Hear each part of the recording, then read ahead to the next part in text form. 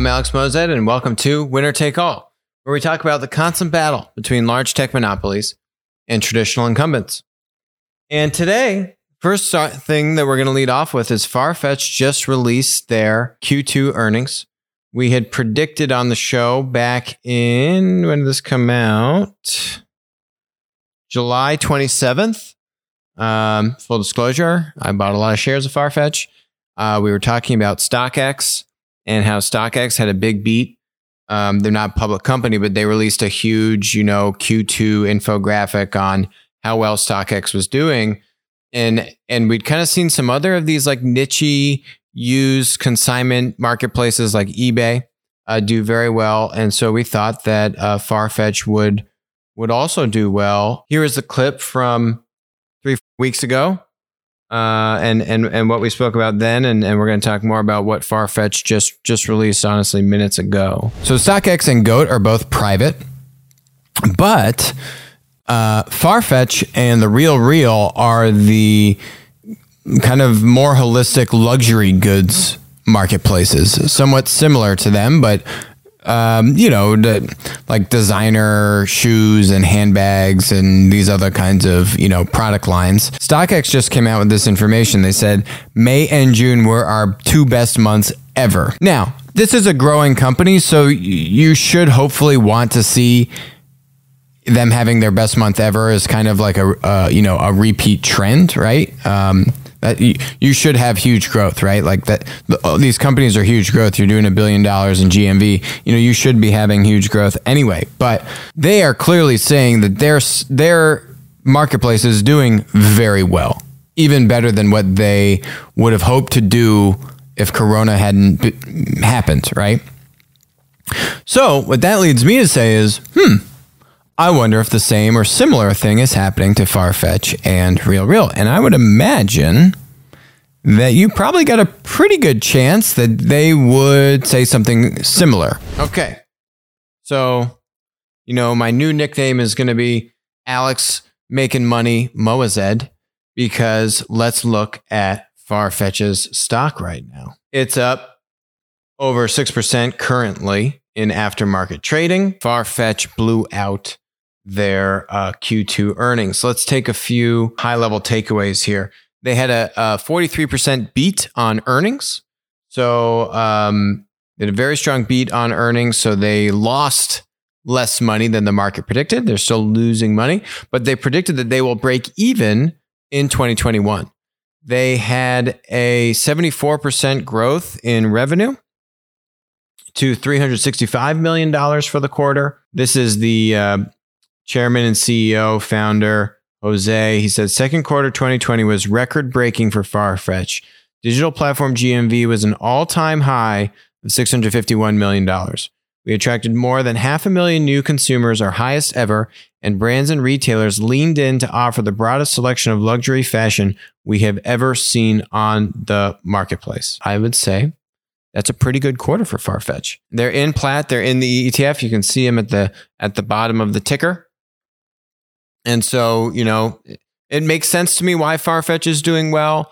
They did a little bit better than how the RealReal did. Also makes sense. Farfetch is just bigger than RealReal. RealReal is still kind of right on the edge of small, even though they are roughly $1 billion market cap. It's still a smaller platform stock in the grand scheme of public platforms. Farfetch doing really well. Makes sense. Good for Farfetch. I think you've seen this trend in Etsy, as I was talking about towards the end of that snippet from a few weeks ago. We're definitely seeing trends here, in a COVID environment of certain areas of platforms that, that are doing very well and thriving. Not just the massive ones like the Famgas, right? But these are kind of a little bit more niche, single-digit billion-dollar market cap companies, which are just doing really, really well. So if you did happen to invest in Farfetch because of the show, or if you didn't, but like the show, please click that like button, that subscribe button,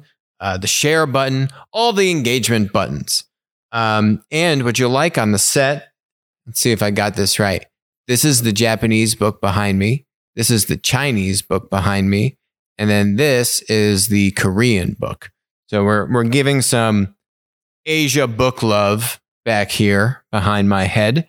And then we've got English book up front, obviously. I think we were supposed to have a Russia book. I don't know if that ever came out. I think we're also supposed to have like a Vietnamese book, I think. I don't really know what ever happened to those.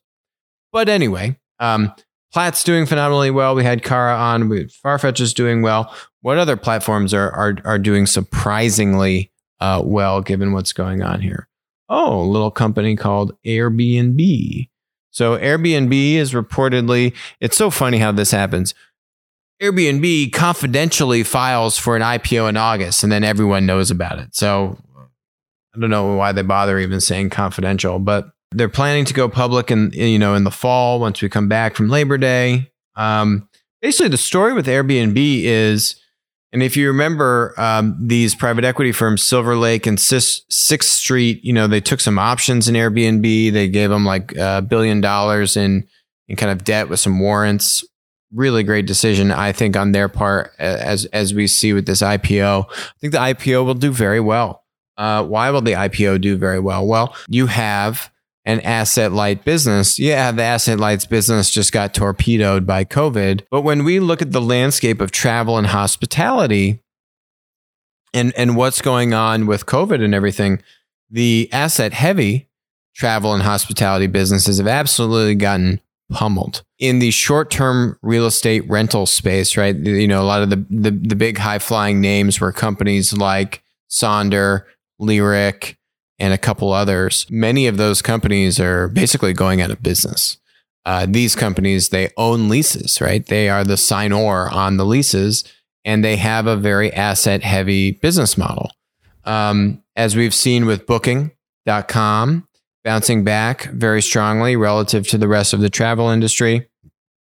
Also in Plaid, and just these asset-light versus asset-heavy businesses. The asset-light businesses, predominantly platform businesses. Marriott has kind of like an asset-light business because they have franchisees and they're kind of more just like a service provider-ish kind of business. The asset-light businesses have done much better, and Airbnb has been able to capture long-term bookings. I actually spoke about this probably in April, that you were going to see Booking, Expedia, and a lot of the other big platform players try to move aggressively into long-term rentals. VRBO, I think, owned by Expedia, right? So Expedia also in Plaid. Airbnb, I guess, has been able to hold on to that business, right? They've been able to convert producer community that have all these rental properties into now providing long-term rentals because there's a huge exodus outside of people leaving cities, myself included. So this is an article on Bloomberg about Airbnb's Q2 performance. Their revenue fell to $335 million in the period ending June 30th. That's down at least 67% from the more than $1 billion the company reported in the same period last year. So they had $842 million in Q1. So they had in Q2 of 2019, they had $1 billion in revenue. It's revenue, not GMV. Revenue from Q2 of 2019. So now they're down to 335. Drastic change. Okay. I'm not saying that Airbnb is fine and their business is dandy, but what I am saying is that I think all things considered, they are weathering the storm quite well and they can trim cost. They've been doing layoffs. They've needed to do layoffs. So they've been trimming cost, and there's a lot of fluff, okay, in that P&L. Okay, so it's very healthy, little fat, lots of fat in that P&L that you can easily trim out. There's a key stat that Airbnb tracks, which is do they have 1 million rooms booked in a day? And they just hit that again recently. On July 8th, guests booked more than 1 million nights of future stays at Airbnb listings around the world, the company said. It was the first time to hit that level since March 3rd. Clearly, that to me is a very big milestone. 1 million bookings one day. They hadn't done that since March 3rd, 4 months. Okay, that was a grind for them, but I think they're starting to see, and in other parts of the world that are, no one's really returning to normalcy here, but it's a global business. I mean, you have just in general, probably a global exodus out of people leaving cities and of having remote work. And if you can have remote work and you don't want to be in the city, and especially if you're younger, you don't have kids, if you have less dependencies, it's going to be much easier if you can work remotely to do an Airbnb somewhere for a month or 2 or 3, right? And you can kind of move around. Especially if you have furnished apartments that had meant to be rented for a weekend, what's stopping you from renting that out for a few weeks or a month or a couple months? And so I think you're starting to see that change. Obviously, Airbnb's inventory in the cities, that business is really hurting, and I wouldn't expect that to come back anytime soon. The rentals in cities, but I think especially like tier 2 cities, tier 3 cities that are more spread out. It's like a city, but it's also kind of suburbs, and you don't have as many of these issues with just being in a high densely populated area, which mega cities like New York City, unfortunately, have just been really devastated by. And I don't think are going to be the same for a very long time. Pains me to say it. I spent majority of my career in Manhattan. Our headquarters is right in downtown Manhattan. We paid a lot of money for that office space, and we enjoyed it a lot. And it's just all that has gone away so fast, and it's just really unfortunate to see. I don't think the political leadership there has helped out much in doing it, but they are in a tough time, and I would say they've certainly exacerbated some of the reasons why so many people have left and are probably leaving for a long period of time. But either way, it's unfortunate to see, and it's going to be a tough situation for these big cities. Anyway, I feel good about the Airbnb IPO. I think if you buy into this IPO, we'll see where it's priced at.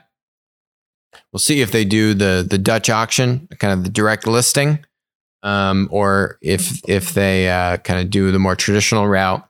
But I think long term, right, as Airbnb's business is able to get that short term rental volume back, that provides a pretty good growth trajectory, assuming they're,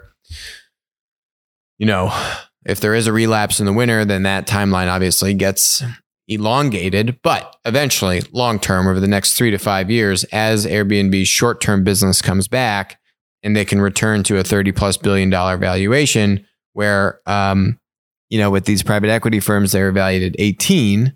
So, there's, I think, relatively good upside. We'll see where the thing gets priced. But long term, I do like the makings of what an Airbnb IPO could provide for investors. And they would obviously be in Platt for the next rebalance. So we will see how they handle that IPO. Something that I had just kind of prospected or thrown out there is to say, why doesn't Walmart just buy Instacart? We were looking in COVID peak March, April timeframe.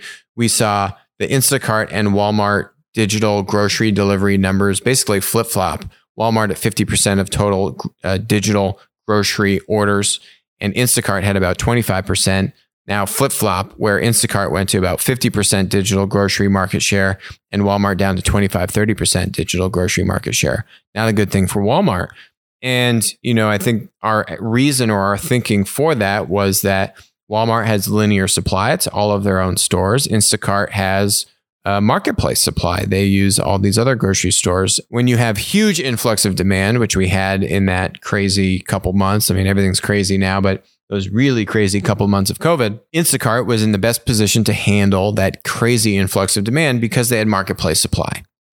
And Walmart stores were just, cleaned out. They couldn't do it. They couldn't meet the demand in the linear model. So now we're seeing Walmart and Instacart partner for same-day U.S. delivery for grocery. They're doing a pilot partnership in 4 markets in California and Oklahoma. Walmart is basically letting you buy their stuff through Instacart. It's a big win for Instacart. Big win for Instacart. Instacart's already, Aldi, Target, Costco, Kroger. If I'm Walmart, you got to buy Instacart. I mean, it's pretty simple. Walmart doesn't want to go through another platform. I mean, they're doing it just because they just couldn't hold out, which is kind of crazy. But I think, is this so much as Walmart capitulating to Instacart, or is this Walmart testing the waters with Instacart and then just buying them? Walmart gets marketplaces. The Walmart marketplace we have covered many times over.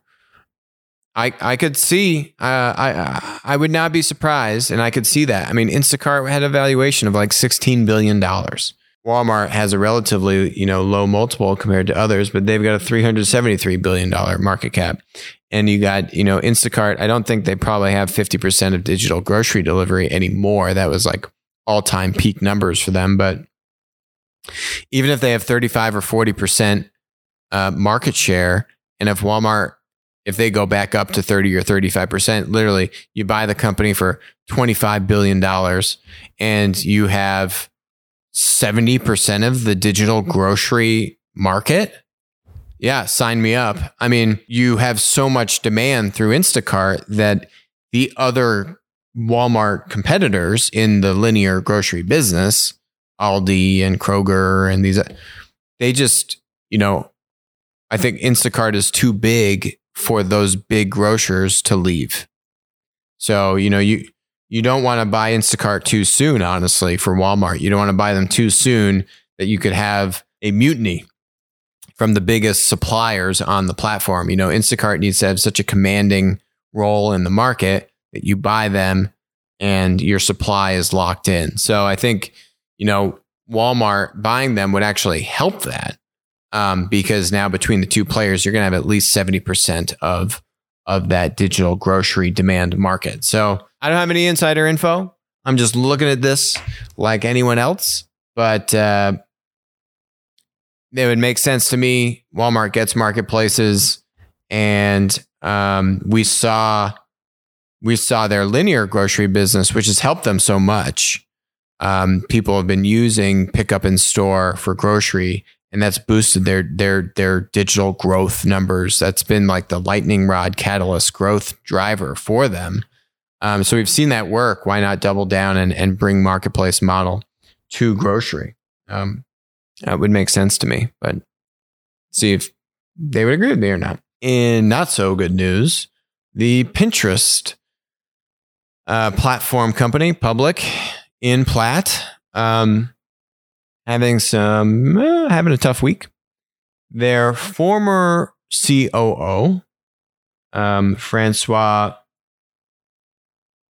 Broget, don't know if I butchered that or not, came out with a candid retrospective and inside perspective on the issues that Pinterest has. And basically, what she says is that she was the only female executive at the company. She was brought in pre-IPO. She was there for like 2 years, and then they fired her. The reasons why she says that she was fired is because they have a gender equality problem. Not had, but has, present tense. She was fired, I think, this past spring, and now is coming out with this now. I guess took some time to, let the dust settle, I guess. She says she did not sign an NDA. So, big mistake on their part for not giving her a settlement package that she couldn't refuse, which came with an NDA. But, what is the story of Pinterest? I mean, when you look at Pinterest board, you've got Bessemer on the board. You've got big time names at big time VC firms on the board. This is a scathing kind of insider perspective from COO. She was like number 2 at the time at the company, underneath Ben, the CEO and founder. My takeaway from reading this was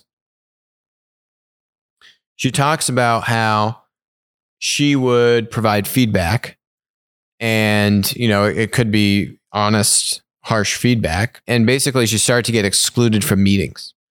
And she would provide feedback, or she'd try to push and improve and address problems and try to fix them. And then, and thanking her for her candor, they basically shut her out of the meetings. She was the only female in the room. All the guys then just kind of wrote her off and like stereotyped her and discredited her opinion.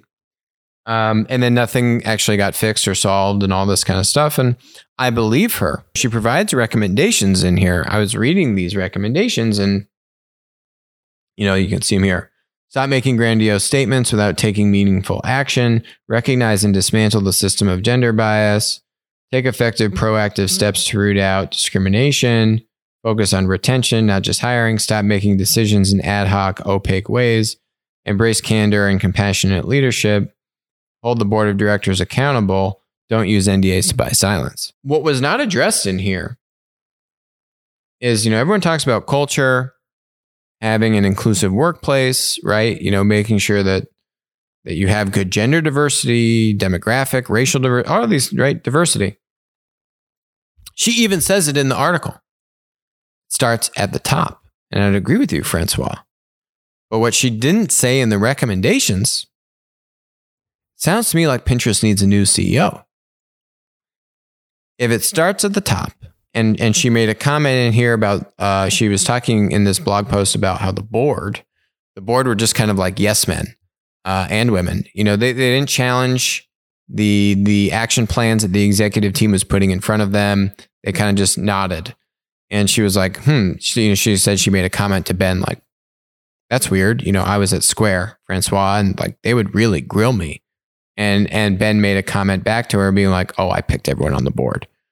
And so the interesting thing, even though Square actually similarly has that very powerful like founder, CEO in Jack Dorsey. Similarly, Ben is that founder CEO. He's got like 20 votes for his for the Class B shares versus everyone else's shares. He has like super voting power. To me, the real challenge that Francois had here at Pinterest was, what do you do when the founder and CEO is not a good CEO?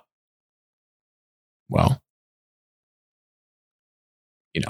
outside of getting fired, I don't really know. And I think she was in a very difficult position. But, from reading this, right, she's saying, hey, I would deliver feedback and try to fix problems.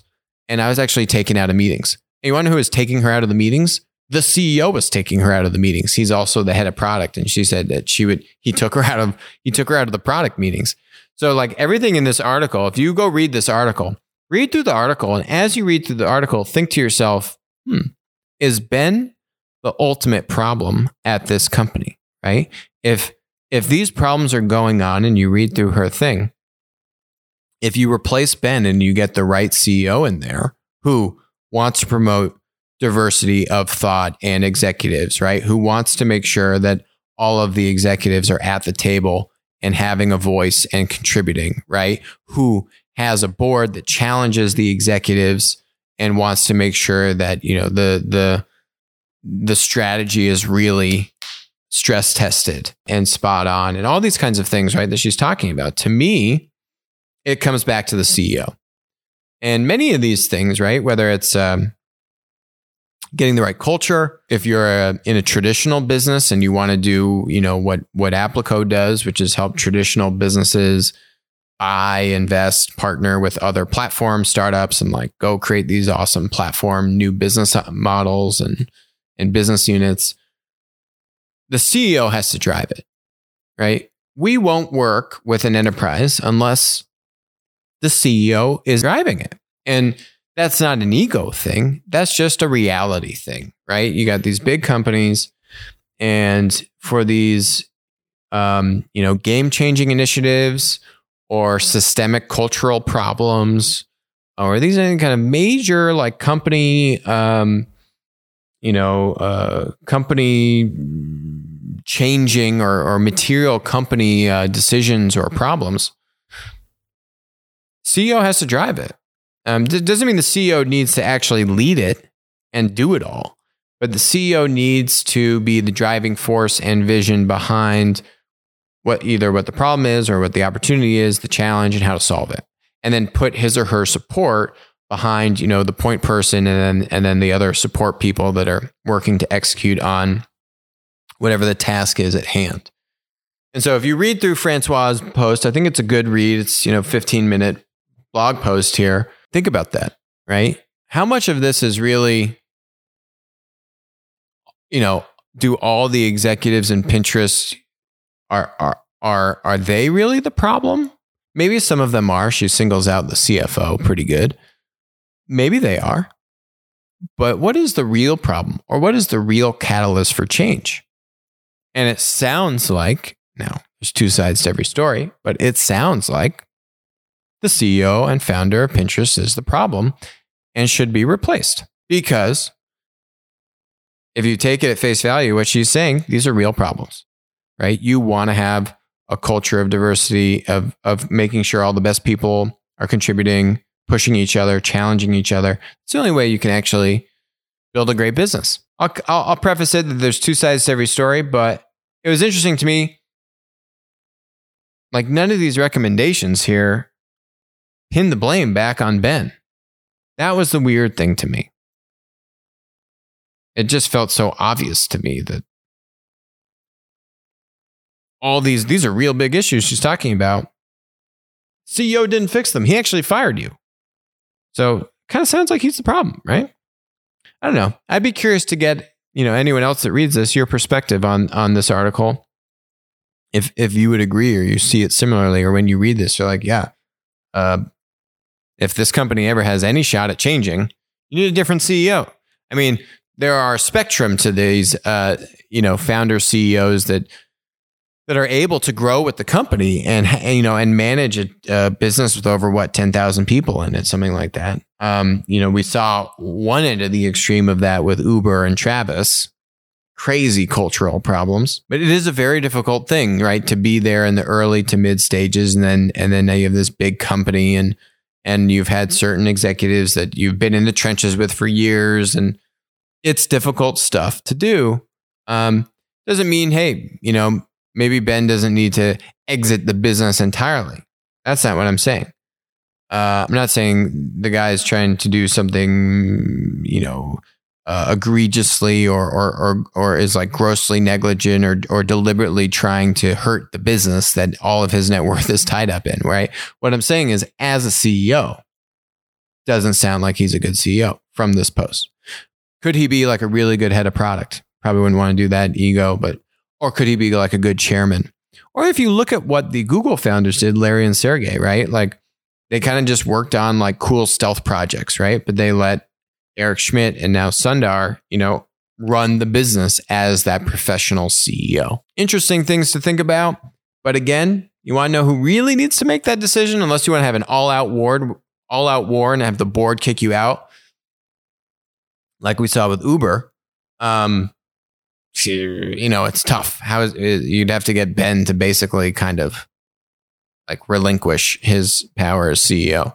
That's an uphill battle. I don't know how you win that battle. I would say Pinterest, though, could probably execute much better on the opportunities that they have, right? Like, where are they with e-commerce? If I want to be critical of Pinterest, right? Like, how are you letting Instagram beat you with shopping?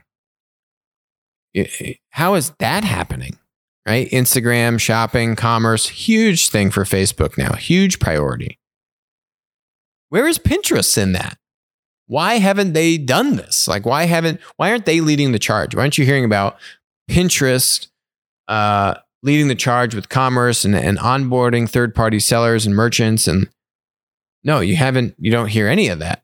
So I think there is, if you do take a step back and you look at Pinterest just strategically, where the business is and where me as an outsider would like to see it, I would say that you do see what Francois is talking about with these issues with culture that do then plague your ability to execute and capture these new opportunities like commerce, which I'm not too impressed with where they are on that. So we'll see. Last topic, we couldn't have a good winner take all session without a little China rumble. Senators urge, U.S. Justice Department to probe TikTok. Oh, and Zoom.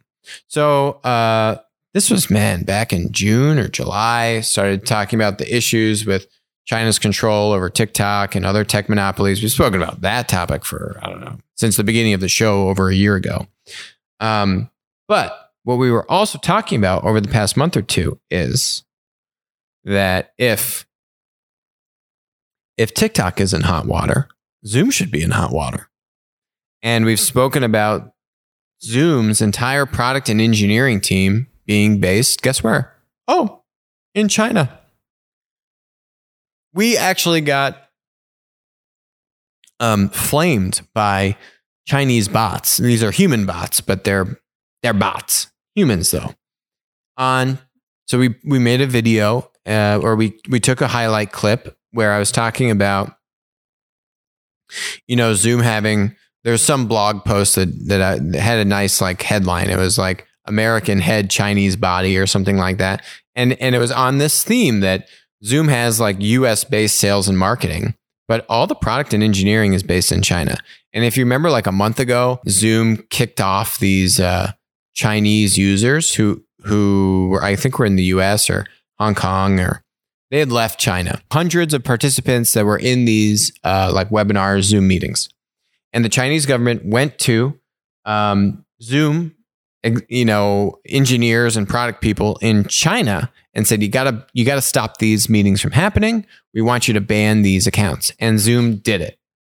And then it blew up in the news, and Zoom apologized, and they issued press releases on their website apologizing and saying, we have work to do. We're sorry. We messed this up. We shouldn't have done this. Anyway, that was the video clip that we posted. And then it started getting some traction. It got like 5,000 or 10,000 views. And then we started to get flamed by all of these pro-China, anti-US, like calling me a liar and fake news, all these comments on the video and in multiple places, YouTube, but really in TikTok. That's an irony. So what I've spoken about since then is that China has a whole army of influencers, human influencers. It's got to be hundreds of thousands of people that literally all they do is go on social media platforms, TikTok, but also YouTube, Twitter. Twitter's been banning people. Facebook just banned a bunch of content, a bunch of US owned social media platforms, and obviously the Chinese owned ones too, to influence not people in China's opinion, but to influence people outside of China opinion about China, right? It's a massive coordinated effort.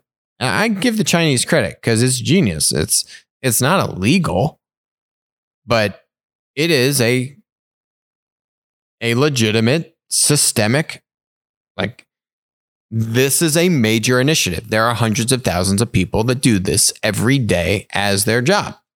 Okay. They post comments on other content to influence people's perception about that content. So that content is negative about China and the CCP. And then the comments are pro, and they're there to influence the opinion of viewers, to have you think as the viewer that, that video is fake, or to discredit the video. And I know these people are human because they would make comments like, oh, I touch my hair, which I do, and that means I'm a liar. Literally, one of the comments in broken English, by the way. So it's written in broken English. And I was like, oh, he touches his hair, which means he's lying. Literally, these are the comments. So anyway, long story short, Zoom, for all the same reasons that TikTok has issues, right? Privacy, national security issues, right?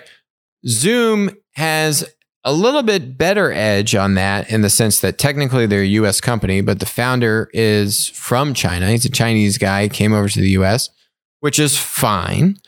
But because the founder is Chinese, he started all the product and engineering efforts in China. And that's where they built the whole team in China. And that means all the servers are in China. That means all your Zoom calls go through Chinese servers. We've spoken about this for months on the show. So for the same reasons that TikTok is in hot water, data, security, privacy, Zoom should be also in hot water.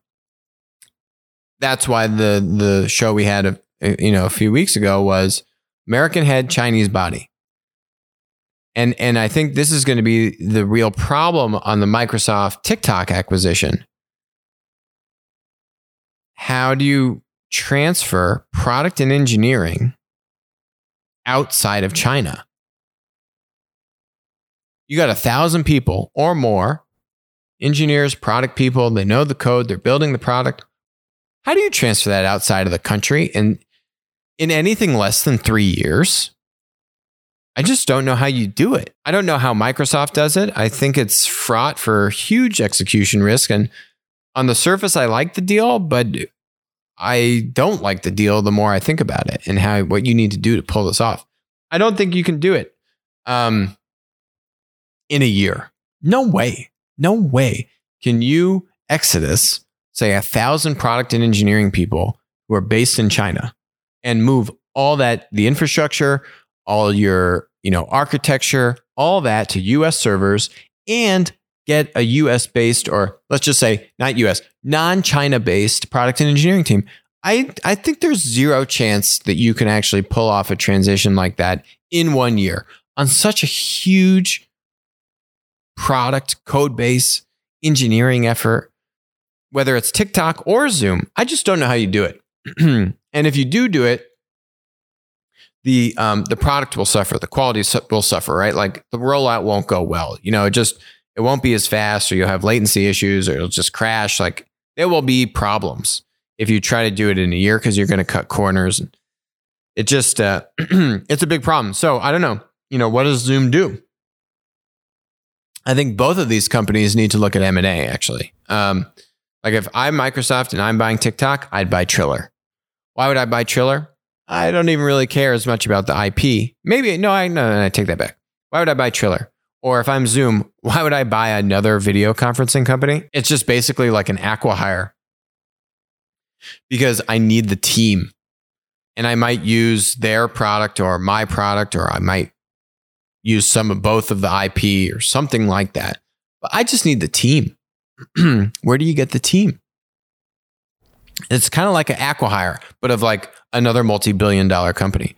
So unless you do that, and I think as Zoom comes into hot water here, when you think about why these companies, TikTok, WeChat, and I think Zoom will also be in a similar boat, why they're in hot water, and how do you get out of that hot water, right? With the people and the data and everything in China. I don't know how you solve the product problem without M&A. How do you solve that human problem without M&A? We'll see what happens with Zoom. But the signs are on the wall. This trend is just going to continue happening. And I think Zoom is another candidate for that. And it makes sense to me why. So, except if you're Larry Summers, you don't think that there's any Chinese espionage going on, and you haven't seen any proof of that. And, it's just, I don't know. I don't understand why there's a TikTok ban, right? Yes, you do, Larry. You just don't want to say why. So anyway, on that note, thank you for joining us on Winner Take All, and I will talk to you soon.